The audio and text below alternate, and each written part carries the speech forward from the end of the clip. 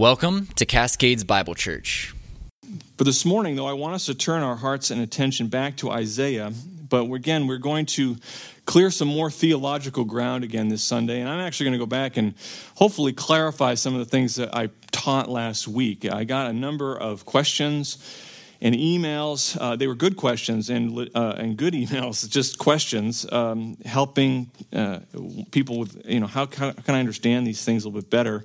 So my goal this morning is to both clarify and make sure that we understand what we talked about last Sunday, this question of where is the kingdom of God, but also we can answer and answer the question, who are the people of God? And that's really the bulk of what we want to consider, which will set the stage then for 24 to 27. The one true and living God is presented in Isaiah 24 to 27 as the sovereign Lord of history, and that means that he and he alone is moving all things to his appointed end, his appointed goal, which is the establishment of his eternal kingdom. Chapters 24 to 27 describe a future worldwide judgment that gives way in 25 to 27 to a worldwide kingdom.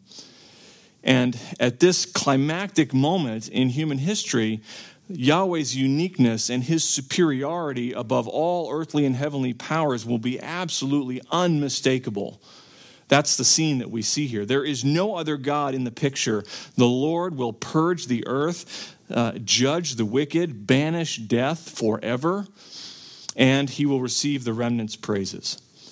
And so in many ways, chapters 24 to 27 are, I think, a fitting conclusion to the messages to the nations that we've read about and studied through in 13 to 23.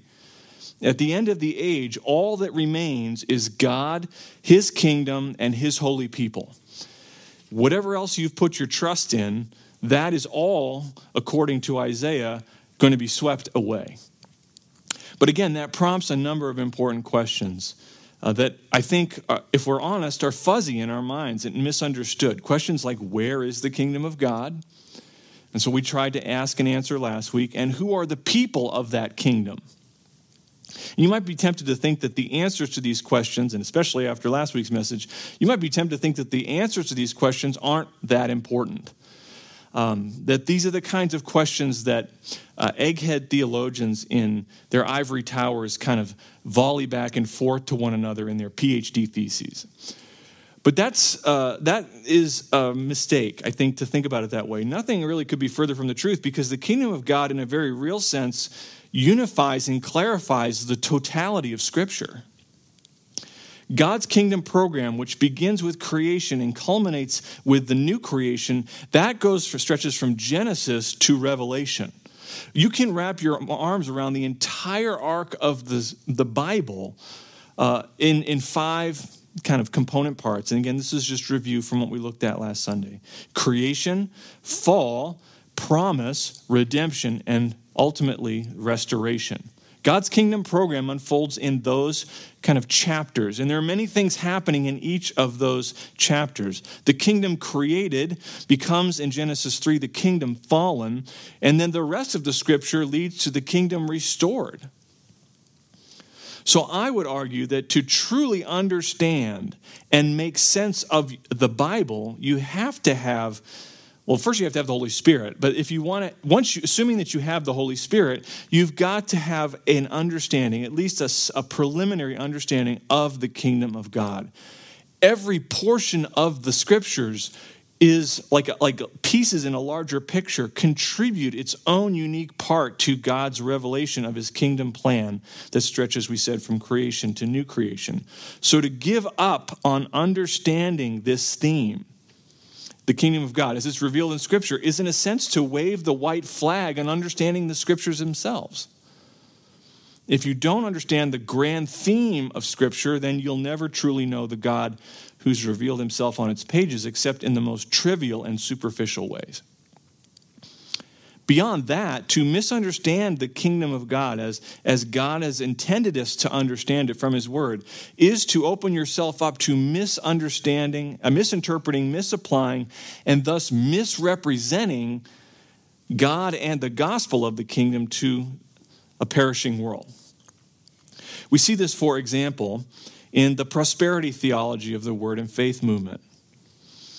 Because they believe the kingdom has come to earth, that they are ruling and reigning with Christ now. They wrongly teach that Christians can and should enjoy all the physical and material blessings of the future millennial kingdom now. All you need is enough faith to name and claim things like physical healing, long life, financial security, relational harmony, and whatever else your heart desires. That if you just believe it sincerely enough and speak it, it will come to be. That is rooted in a wrong understanding of the kingdom of God. We see it for example, also in the Christian Reconstruction and theonomist movements. Because they too also have an over-realized view of the kingdom, there's a false assumption that Christianity's influence is just going to grow and grow and grow. And eventually, once the world has basically become Christian, Christ returns. And pretty soon, before you know it, everyone's going to be living in submission to God and his word. And one of the implications of that kind of teaching is that Christians instinctively reach for, grab hold of, and maintain the levers of earthly power in order to Christianize the land. And so some of the more extreme elements, this isn't necessarily a broad view, but there are some of the more extreme elements that believe that Old Testament laws that were given specifically to Israel under the Mosaic covenant, that those ought to become the laws of every nation, including the penalties. So again, where do both of these distortions of God and the gospel come from? Well, they rise out of some misunderstanding of this concept of the kingdom of God. So we just cannot bury our heads in the sand and be content to walk around with this vague notion of the kingdom of God, because wrong doctrine always leads to wrong living. It always flows downstream.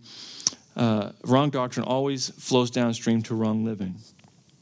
I think there's a compelling argument that's been made, and I have not made this argument. These are men much smarter and wiser than me. They have made the argument that the kingdom of God is the entry point to unifying and clarifying the Bible. And therefore, the kingdom of God becomes the entry point to unifying and clarifying a massive book like Isaiah, which covers the scope of human history. Now, last week, we asked and answered this question: where is God's kingdom? Where is God's kingdom? Because according to Isaiah, God's kingdom isn't comprised of a bunch of bodiless spirits floating around in the ether. We said that God's kingdom is placed. It occupies a time and space with embodied people dwelling in it. This is essential to our true humanity. And we looked at Genesis 1 and 2 to begin, where God roughs in this twofold framework of the kingdom. In Genesis 1, Moses describes God's creation of and universal rule over the entire world. Man is given the responsibility to fill the earth and subdue it, but he looks at it from a holistic standpoint. All of earth is in view in Genesis 1. But then in Genesis 2, Moses records how God's rule had a focal point or a hub in the describing, in his describing the creation of a particular realm, the Garden of Eden. And from that hub, the man and the woman were to carry out this divine mandate to fill the earth and rule and subdue it. This twofold framework, then, we said, is foundational to answering the question, where is the kingdom of God? There is a universal scope to God's kingdom. God's reign is over heaven and earth. We understand that. It extends over every created thing. And yet, at the same time, there's a particular focal point to God's kingdom program as it unfolds throughout human history and is recorded for us across the pages of Scripture. In creation, that focal point is the garden. Under the Mosaic covenant, in the Old Testament, it's the tabernacle, and later the land of Israel, and specifically Jerusalem, becomes the center point.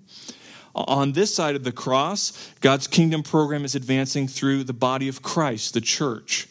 And at the end of the age, God's kingdom program will zero in upon Jerusalem and the land of Israel once again.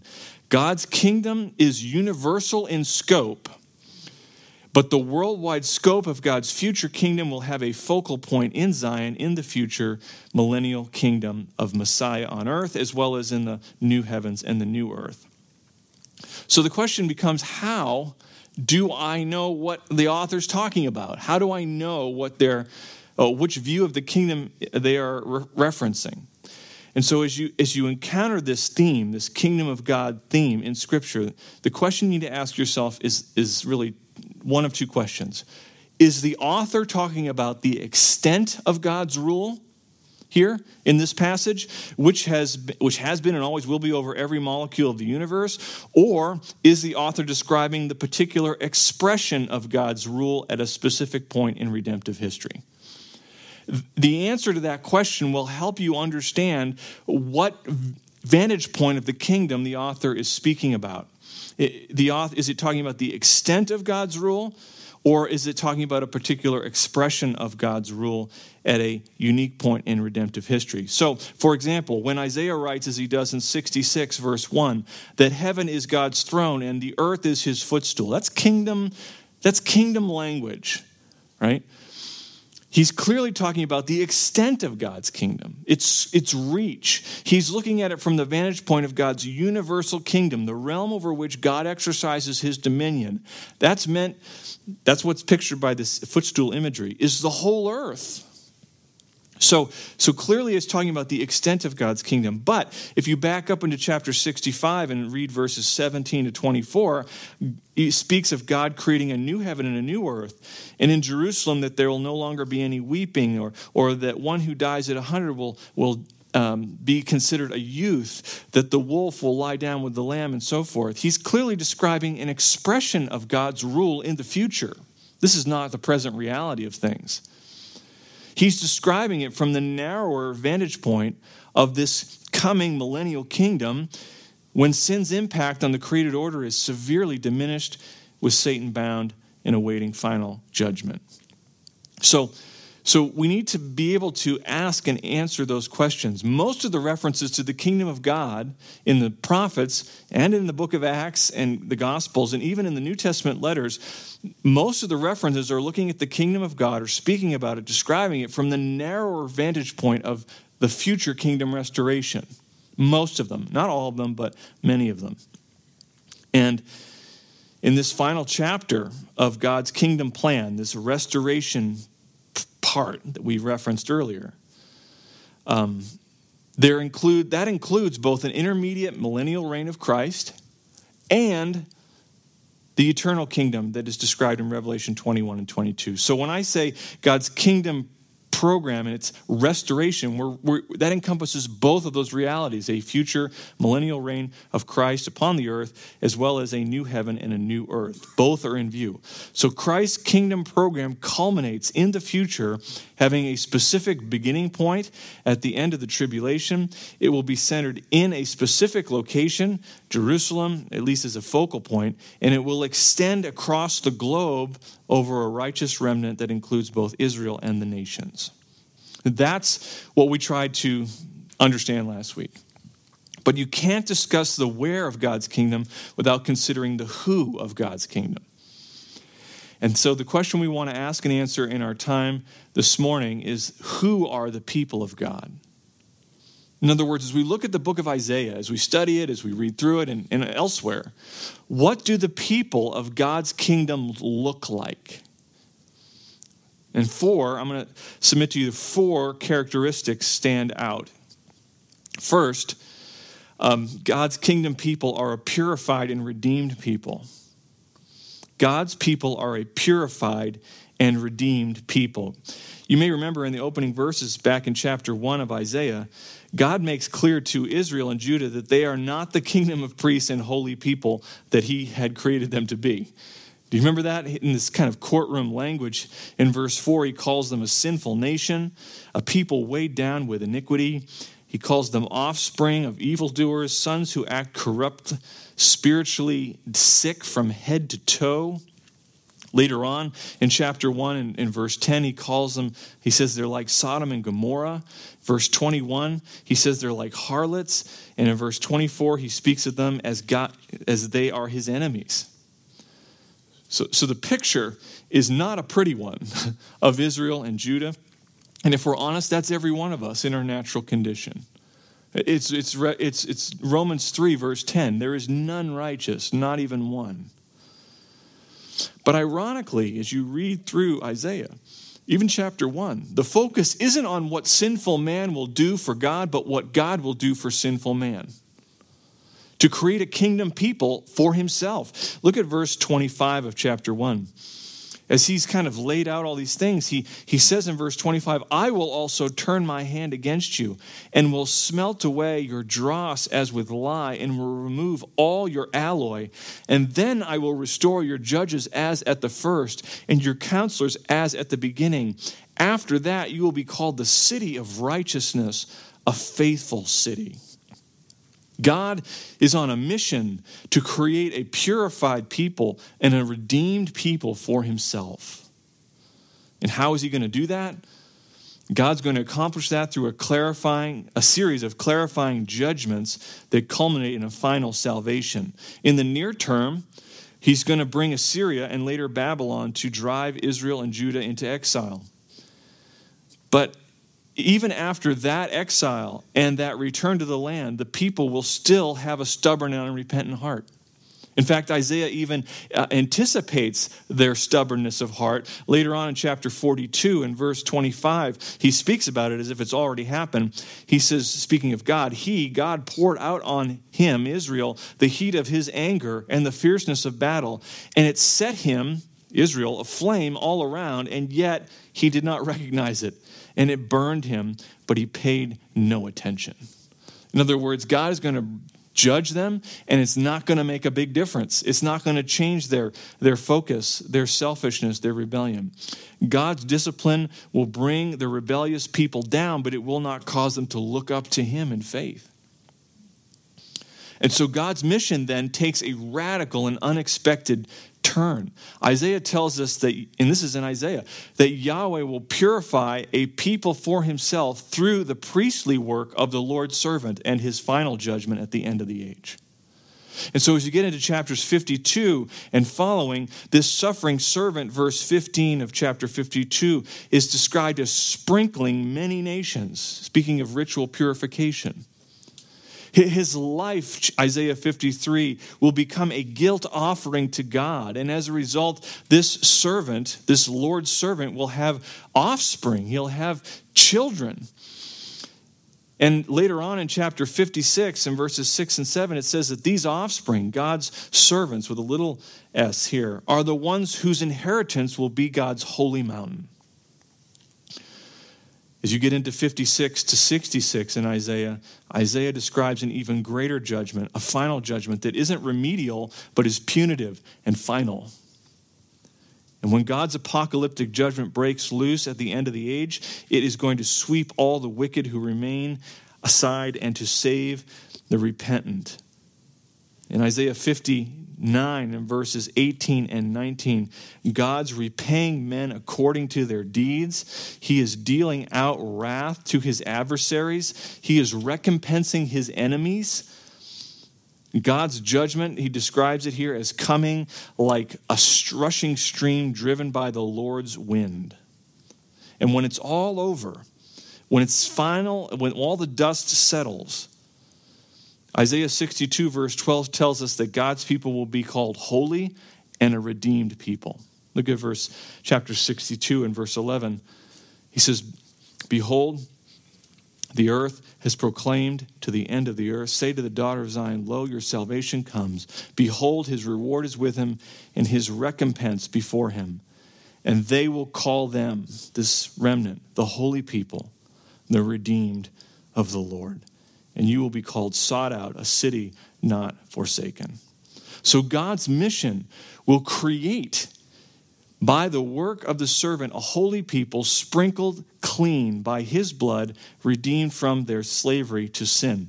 So it goes without saying that God's people are a purified and a redeemed people. As we think about this category, people of God, they are a purified and redeemed people, not because of what they have done, but because of what the servant has done in their place, what God has done to bring them to himself. So the first characteristic of God's people is that they are a purified and redeemed people. Secondly, God's people are an obedient and just people. They are an obedient and just people. The emphasis on God's work to purify and redeem a people for himself, that doesn't mitigate man's responsibility, man's part to play in this. We need to hear God's word. We need to obey God's word. The ultimate litmus test in terms of one's conduct for being accounted among God's people is whether that person responds obediently to the word of God. If you go back to chapter 1 in Isaiah and verse 19, Isaiah makes clear to Judah, if you will consent and obey, you will eat the best of the land. But, he says, if you refuse and rebel, you will be devoured by the sword. And you may remember when we taught through chapters 1 through 5, that this was a play on words here. He says, eat the good things by walking in obedience to God. The alternative is to be eaten up by God's judgment. That's literally what it says, to be devoured by God's judgment. If you look down at verse 27, he says, Zion will be redeemed with justice, and her repentant ones with righteousness. It says, but transgressors and sinners will be crushed together, and those who forsake the Lord will come to an end. God purposed to purify and redeem a people for himself. We saw that back in verse 26. The only question then for the reader and the hearers is this: will you be among those who repent and obey and enjoy the kingdom blessings that are coming? Or will you be among those who transgress and forsake the Lord and are ultimately swept away? The end of Isaiah communicates a very similar message. The dividing line between the two groups, those who are part of the people of God and those who are not, is clear. If you look at chapter 65 and verse 11, it says, but you who forsake the Lord, who forget my holy mountain, who set a table for fortune and who fill cups with mixed wine for destiny. He says this, I will destine you for the sword, and all of you will bow down to the slaughter. And you say, well, why? Why is God going to judge them? Why is he going to destroy them? The end of verse 12 says, because I called, but you did not answer. I spoke, but you did not hear. And you did evil in my sight and chose that in which I did not delight. And so, again, this description is clear in verse 65, but if you go down just a few verses into chapter 66 and verse 2, it is the humble and the contrite of spirit who tremble at God's word. Those are the ones whom God will look upon with divine favor. So the beginning of the book and the end of the message of Isaiah is loud and clear. Kingdom people should obey the voice of their king as they wait for his coming judgment and salvation. They are an obedient and just people, and that obedience is active. It's an active obedience. It's not just believing things in your head. It gives way to actual good deeds, good works. God's people, chapter 1, verse 16, should cease to do evil, learn to do good, seek justice, correct oppression, bring justice to the fatherless, plead the widow's cause. I mean, this is what wasn't happening in Israel. It's not enough to say, well, I'm not doing evil. Isaiah points out here, God's people must share with those in need, advocate for the vulnerable and the oppressed, to give up what may be rightfully theirs for the freedom and the blessing of others. This is how the Lord deals with us. We certainly don't deserve anything, and yet he has dealt with us righteously and he has dealt with us generously. So God's people are to be an obedient and a just people. Thirdly, God's people are to be a trusting people, a trusting people. And by that I mean they should trust in and believe upon God with their whole heart, mind, and spirit. We are a trusting people. If you go through Isaiah, I think it's there's at least 10 references in Isaiah to this command, do not fear. Do not be afraid. Isaiah 41, verse 10, do not fear, for I am with you. Do not anxiously look about you, for I am your God. I will strengthen you. Surely I will help you. Surely I will uphold you with my righteous right hand. Verse 13, he says, for I am the Lord your God who upholds your right hand, who says to you, do not fear, I will help you. Do not fear, you worm Jacob, you men of Israel. I will help you, declares the Lord. And your Redeemer is the Holy One of Israel. Even though God's people will experience chastening, and as he's writing this, they are staring down a massive judgment in exile, he assures them that God will be with them and God will uphold them. In spite of that, they do not need to be fearful. They do not need to be anxious. We saw this back in chapters 13 to 23. We shouldn't put our trust in earthly power. We shouldn't put our trust in earthly politics or earthly possessions. They're a false hope. Rather, the cry of God's people echoes the words of Isaiah 12 in verse 2, where they say, behold, God is my salvation. I will trust and not be afraid. For the Lord God is my strength and my song and has become my salvation. Like, this is the cry of a trusting people. You say, well, what if things are dark? What if things are really bad? What if it looks like there is no light? What then? When everything is bleak and beyond all hope? Well, Isaiah 50 verse 10, he says, who is among you that fears the Lord, that obeys the voice of his servant, that walks in darkness and has no light, is as dark as it can be? He says, what instruction does Isaiah have for that person? He says, let him trust in the name of the Lord and rely on his God.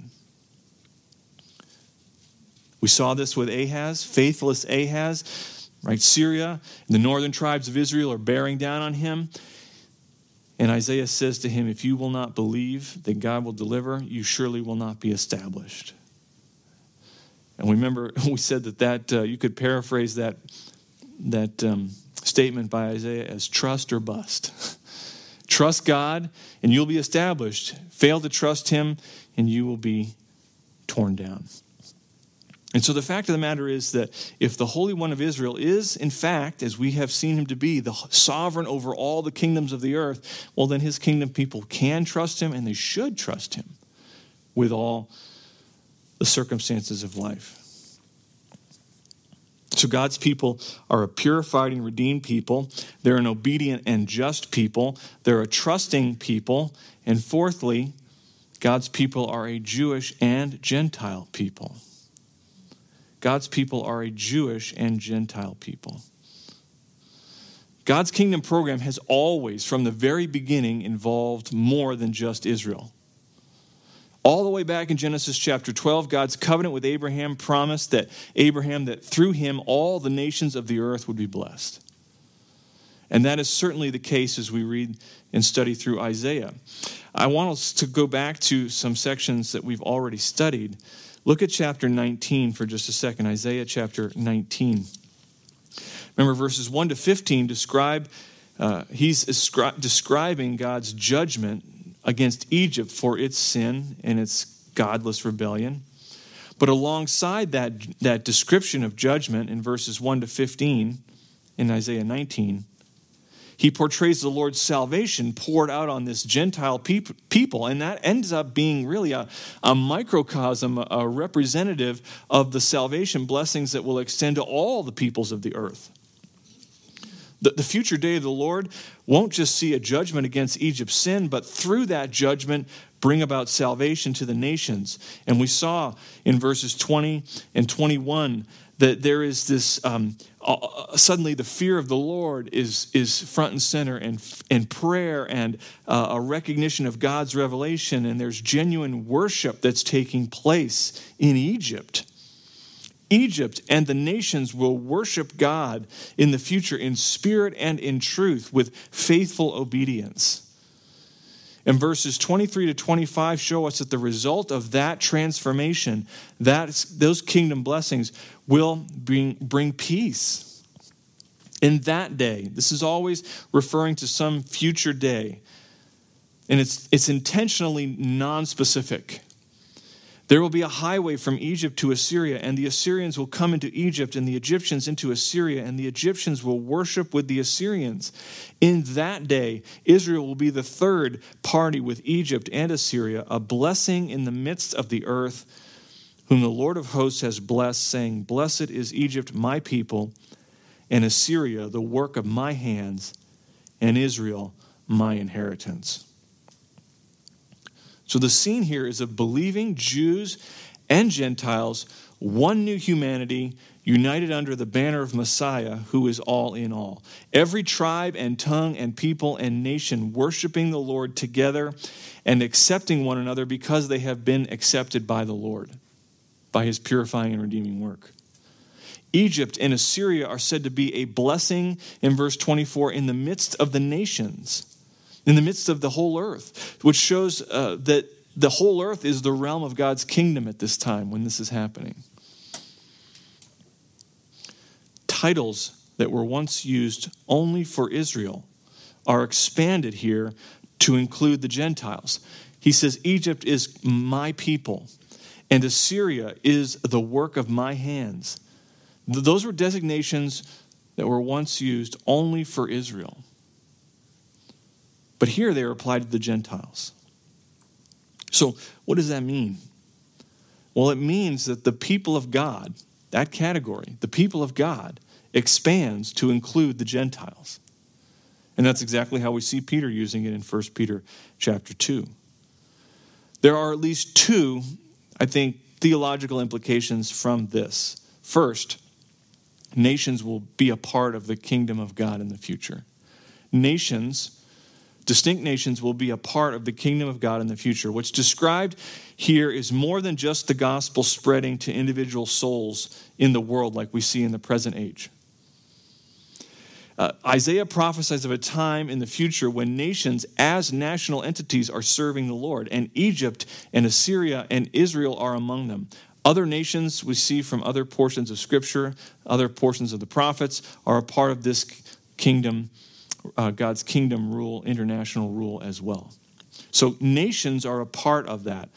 Secondly, kind of a second theological implication, is that the people of God, the concept of the people of God expands to include Gentiles alongside Israel, who also exist as the people of God. And some good and godly people understand these passages to speak, when they speak of the Gentiles being blessed along with Israel, they take that to mean that the Gentiles become Israel. But that is not the case. What Isaiah makes clear is that these nations become the people of God alongside Israel. Israel doesn't expand to include the Gentiles. Rather, the people of God expand to include Gentiles alongside Israel. And so to be counted among God's people doesn't mean the obliteration of ethnicity or national affiliation. It doesn't mean that the Gentiles morph into Israel. Jew and Gentile participate together in the people of God. That's why Paul says, as he does in Ephesians 3, verse 6, that believing Gentiles in the church are fellow heirs, fellow members of the body, and fellow partakers of the promise. This is it's clear that they are with Israel, not Israel. This is the consistent picture we see throughout Isaiah and elsewhere in the prophets. Look at Isaiah chapter 2 and verse 2. This is descriptive of God's kingdom, most likely his millennial reign. And in verse 2 of chapter 2, he says, Now it will come about that in the last days, the mountain of the house of the Lord will be established as the chief of the mountains and will be raised above the hills. And what? All the nations will stream to it.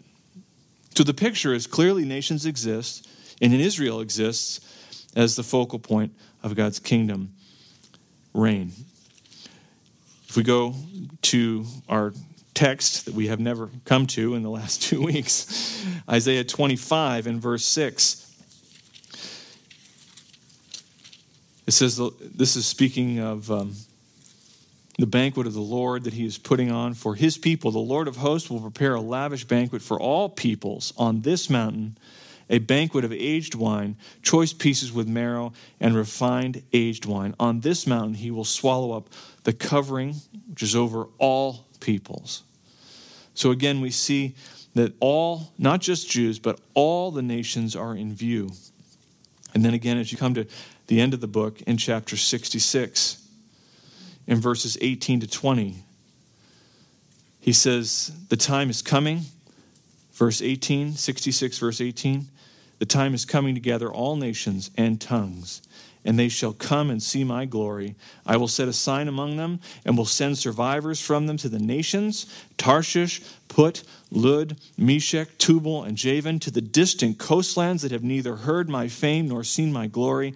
And they, these nations, will declare my glory, and they, his people will declare my glory among the nations. And notice this, then they shall bring all your brethren from all the nations as a grain offering, similar to a grain offering is brought to the Lord. So, again, the concept of Israel doesn't expand, but the concept of the people of God does expand. And so the kingdom of God includes Gentiles as well as the people of Israel who believe. So, sum it all up. Who are God's people?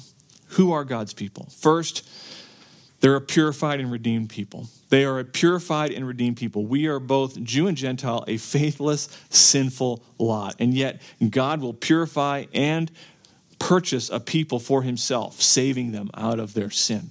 And this is consistent with God's work in the person of Jesus Christ. Christ fulfills this mission. He says in Luke 5, verse 32, I have come not to call the righteous, what? But sinners to repentance.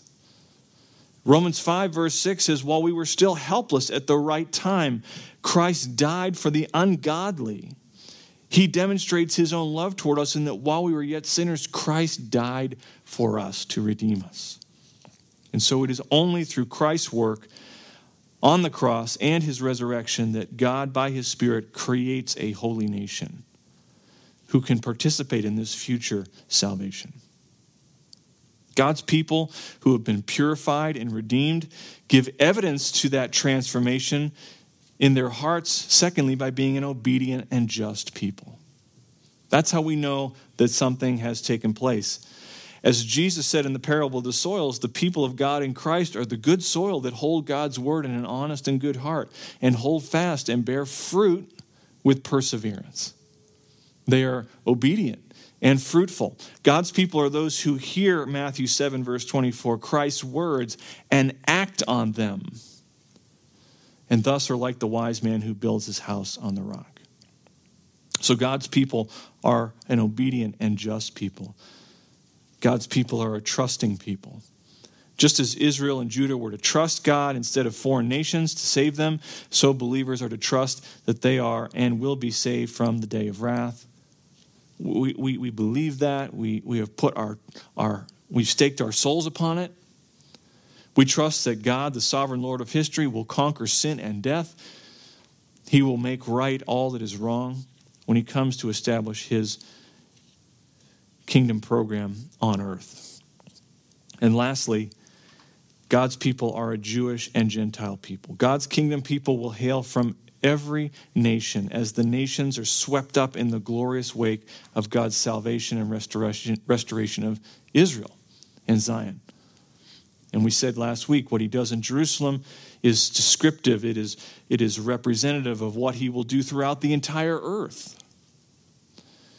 It is then through the life, death, and resurrection of the Jewish Messiah, Jesus, that the good news of the kingdom is going out from Jerusalem. It has gone out from Jerusalem to Judea and to even to the uttermost parts of the earth. And God's kingdom program continues in the present age in his church. The church is not the kingdom. It is an expression of God's kingdom program, but the church is not the kingdom of God. And we need to understand that.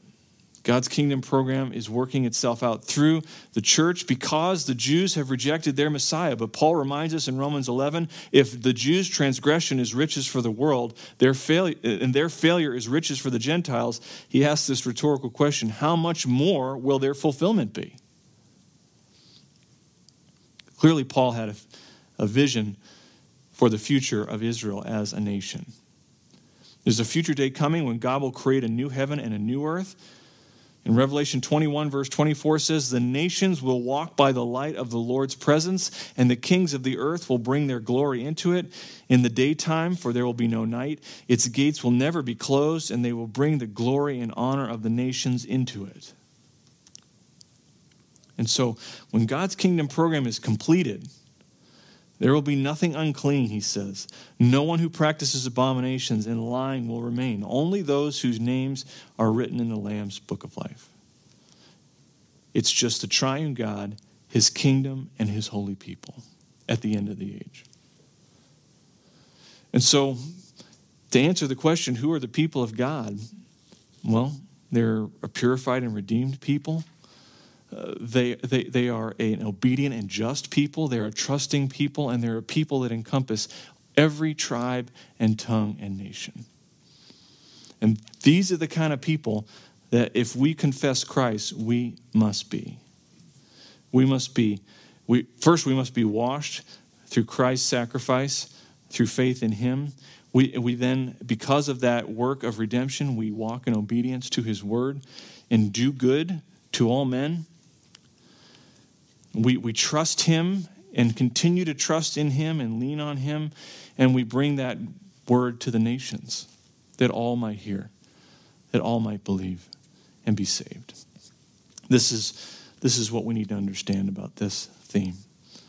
And so now that we understand the theme, this kingdom theme of where is God's kingdom, who are the people of God's kingdom, I think when we come back to 24 to 27, and we read in those chapters of a worldwide judgment that culminates and gives way to a worldwide kingdom, I think we'll have a better idea, a little bit more clarity as to what Isaiah is trying to communicate. Let's pray. Father, we thank you for your kingdom program that is unfolding according to your sovereign will and sovereign purposes. There is no question in our minds that all things are under your sovereign control.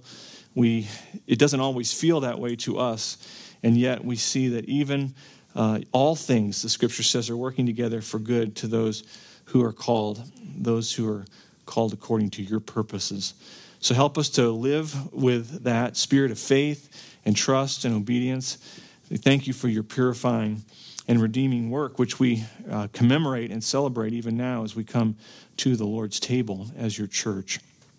We thank you for the privilege of being a part of your kingdom promises, and we long for the day, Lord, when we will enjoy the fullness of those blessings in a new heaven and a new earth. This we ask in Jesus' name. Amen. Thank you for listening. We hope you've been encouraged by today's message. For more information or more messages like this, visit us at cascadesbiblechurch.com or subscribe via your favorite podcast app.